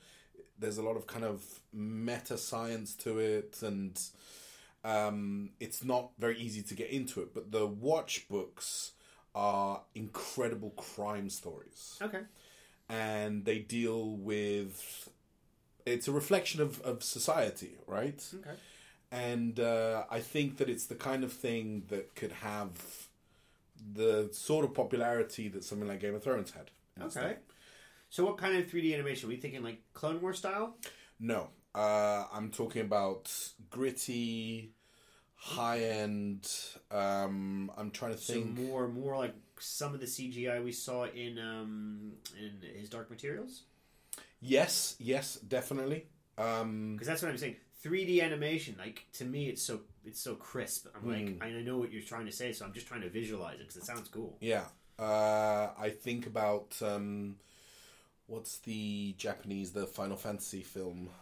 Which one? Advent Children? Advent Children. Yes. Okay, so it can still be polished, but you want it to have a bit of that has a lot of edges to it. Yes. Which fits the Final Fantasy kind of thing. And again, that kind of dark dirtiness, because the city that Midgar. it's Ankh-Morpork. The city you're talking about. In Final Fantasy, it's Midgar. Okay, there you go. But in the Watch series, it's Ankh-Morpork, which is like a incredible, almost like London mixed with New York. Okay. You know, mixed with Rome. Big city. Yeah, it's just Mega City 2. And the comedy is just unbelievable. It really is. Really, really is incredible. To me, it's and he's one of the most popular writers of all time. So the audience is there. They want to see the stuff. Yeah, yeah. But just no one has quite hit the nail on the head. Well, I guess that's for pitching. That's my job. Go out there and get us the business. And then comic book, I am a big fan of Mark Bernardin. Okay, what kind of stuff has he done? He's done a little bit of everything. He did Highwaymen, which is the crime... That's a good one, yeah. Kind of comic book, but he has been working on... I haven't read it yet, but it sounds like such an amazing storyline. So it's like modern day, and a young African-American girl gets superpowers. Okay. And it's her dealing with life, in the African-American community in LA or somewhere like that, whilst having these superpowers and potentially, like dealing with certain injustices and stuff like that. So he's a voice that I like really appreciate a lot. And I think he has just incredible chops. Okay. It's funny, I was thinking of another comic book. What were you thinking of? It's funny, the reason I can't come up with a good comic, I have only graphic novels now, because I had 1,000 comics. I was a comic book, I was a rich kid, so that was went through that phase, 12 through 15, and I left all those comics with a friend of mine. Al, if you ever listen to my podcast, give me my comics back. It wasn't his fault. I literally moved to California and just said, I'll get these back later, and never called him again. But I used to have, and that's part of the reason all the stories from that are old. They're from the 90s, so I don't think any of those would be a decent adaptation. But I do remember I used to try to buy some of the off-color stuff, and one of the off-color ones I had was called The Protectors. Okay. And I can't even remember the publishing company, because this is how you knew they were off-color. They would be Image Comics were slightly off-color. That's where Spawn was at. You had Youngbloods and Wildcats. Those would make good like MCU style films. Yeah. For me, it's like I would make them. I would totally make them. It's just not. I don't think they're breaking any new ground anymore. So I think you're just going to look like a Marvel film that way. Yeah. Spawn would be interesting to do. They're talking about it. They should. The guy who created Spawn. It's been done. Todd McFarlane. Yeah, so he has been given a boatload of money to set up his own McFarlane verse. Yeah, the problem is it's been done umpteen times. When I worked in a video store, that was when we were getting the Spawn stuff out, and he was working on this. Yeah. And then the first film came out, and it bombed so badly, it was like, we're never going to do this again. But yeah, Spawn universe, there's tons you can do with that. There's a lot of really cool characters, and Todd McFarlane, he needs to team up with like a Clive Barker or something like that, and then they can really make it creepy. But the Protectors, the reason it was weird is the 5th issue. So you get introduced to all these superheroes. There's like 6 of them. And then they start killing them off one by one from the 5th issue onward. The 5th issue was so... I remember buying it from a Kroger's, which is like a Sainsbury's. Yeah. It had a bullet hole through the entire issue. Oh, cool. It was the opening was the guy's back with the bullet hole and the blood dripping from it. Oh my god, that's awesome. That's probably why I picked it up, because I was like, wow, this is good. But then they subsequently kill off each of the main superheroes in the next 5. So by the 10th thing, they were all dead. Wow. And it just was interesting, because you didn't see that coming at all. And I don't know if it's because they run out of money and they're like, oh crap, we gotta end the series as soon as we counted it. But I'm like, the shock of that was like, wow, they all die in the end. And I think, for me, if I was ever to do superhero stuff, which probably by the time I actually get to make big budget films, they'll be well past gone. It'll be like the Western, they'll be done. But Dark Knight, which may end up on our list, that's to me the superhero movie I would make, because I need something. That's the thing to aspire to. Because I don't. Well, it's not that. It's the anti thing to aspire to, because I don't agree. The problem I have with superhero films is the public's love for them, but the public's hate for superheroes. No one can be a hero in this world anymore. Okay, that's the line from Dark Knight, and it's as true today as it was when it was written by Christopher Nolan back then. You don't become a hero; you just live long enough to become the villain. And trust me, I just fully believe that in my life. Frank, who wrote Frank Miller? Frank Miller, yeah. Was that from The Dark Knight itself? Yeah, I think so. So that's what I mean. I'd have to twist slightly, and the Protectors do that because it kills them in the end. So it's like, I think it's always interesting as well, like a lesser known kind of thing, that's... Well, Ant-Man was like that. I didn't know who Ant-Man was, and he was he was iconic in the 50s and the 60s. But in terms of Marvel history, he's very important, because he's actually the guy who put the Avengers together. Yeah, but that's You what I know? mean. Like, as a comic book reader, like, I never knew who put the Avengers together. To be Right. fair, I didn't read a lot of the Avengers. Me either. That was not one of my... Problem is, the Avengers had a changing cast, and Yeah. I like the X-Men because the X-Men cast changed, but they had classes. So you had X-Men Silver and X-Men Gold. Fantastic Four. I might have had a couple episodes, a couple of issues of that. Spider-Man was my New thing. Mutants, definitely. Spider-Man, definitely, because it was one guy you could follow what he was up to. Punisher, that was the one we always Punisher was very cool. My brother liked it. But very violent. Yeah, it was very So Punisher Warzone was the one your parents got you with. You get in a lot of trouble because it was really bloody. But that's what I mean. Like, you know what I mean? Like, just the Avengers were never that interesting to me. And so now they're incredibly interesting, but... Yeah. I'm always fascinated by things like Scott Pilgrim that are adaptations of a comic book that you wouldn't expect, you know? I know exactly what you mean. So I guess Walking Dead's a good example of that. Like, the Walking Dead comic book's great, but you wouldn't have thought the series, especially the early seasons, would have been as good as they were. Yeah. Because you would have read the comic book, like, well, this is interesting about zombies, but everything's about zombies. I've never watched Ghost World, which is another one of those that people talk about as... Ghost World, okay. So yeah, because is that the sequel to Welcome to the Dollhouse? It has the same characters as the Welcome to the Dollhouse. I know I know about the movie. It's Scarlett Johansson, Thora Birch. Yeah. You know, I heard it was really good. And again, an adaptation of a comic book, but not one that you would necessarily expect. Yeah. So, I think that will wrap us up, man. We've been talking for ages. God knows I'll have a little to do on the edit if this goes over 2 hours. 2 hours. Well, I the top 10 ones, just so you know, guys, I'm keeping them at 2 hours because it's a discussion. And I think, I listened to Life of Brian last time. Ed was a bit mad because he took the time to actually find some audio clips to put in, and I was busy that night. Boo! So the next day I was like, I'm so sorry. I have not even looked at those audio clips. But the discussion in that was well worthwhile keeping. If I find stuff that I think is maybe just personal to Ed and I, or things like that, I will pull it out of the podcast. But let us know as well. Like, give us a comment. Sure. Let us know if you like the long form, if you would appreciate, something short shorter. versions. We're willing to experiment with lots of things. So that being said, as I said, this will be a good one for if you like Scott Pilgrim, and if you don't, just listen for the film stuff. But before we sign off, I always like to remind you can find us on Facebook with Love Victoria Productions with our page there, or with Jason Chireau or Ed Burgos. We are on Instagram with Anano LVP and Jazzy J Chireau. We are on LinkedIn with my own personal page with Jason Chireau, but also Love Victoria has a page there. We are on Twitter with Mouth Love Victoria, where we will receive tweets and we send stuff on, and there's always something posting about what I'm watching. So if you want to know what I'm seeing in the cinemas that week, I normally post something about that as well.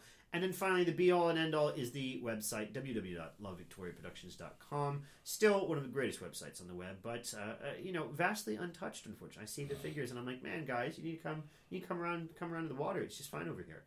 So please check it out. It's got lots of cool stuff on top of these podcasts, so it'll give you an opportunity that if you want to subscribe to the podcast, we do this via SoundCloud. That's where I have the account. However, it is also available on Apple Podcasts. If you really enjoyed it and you don't have time to do anything else, please go on Apple Podcasts and give us a 5-star review. It literally takes 3 seconds to do and helps us stand out from the billions of film podcasts There's out a few. there.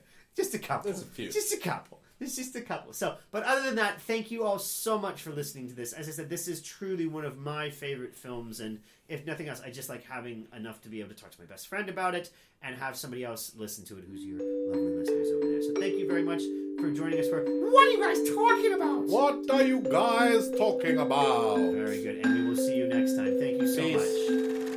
much.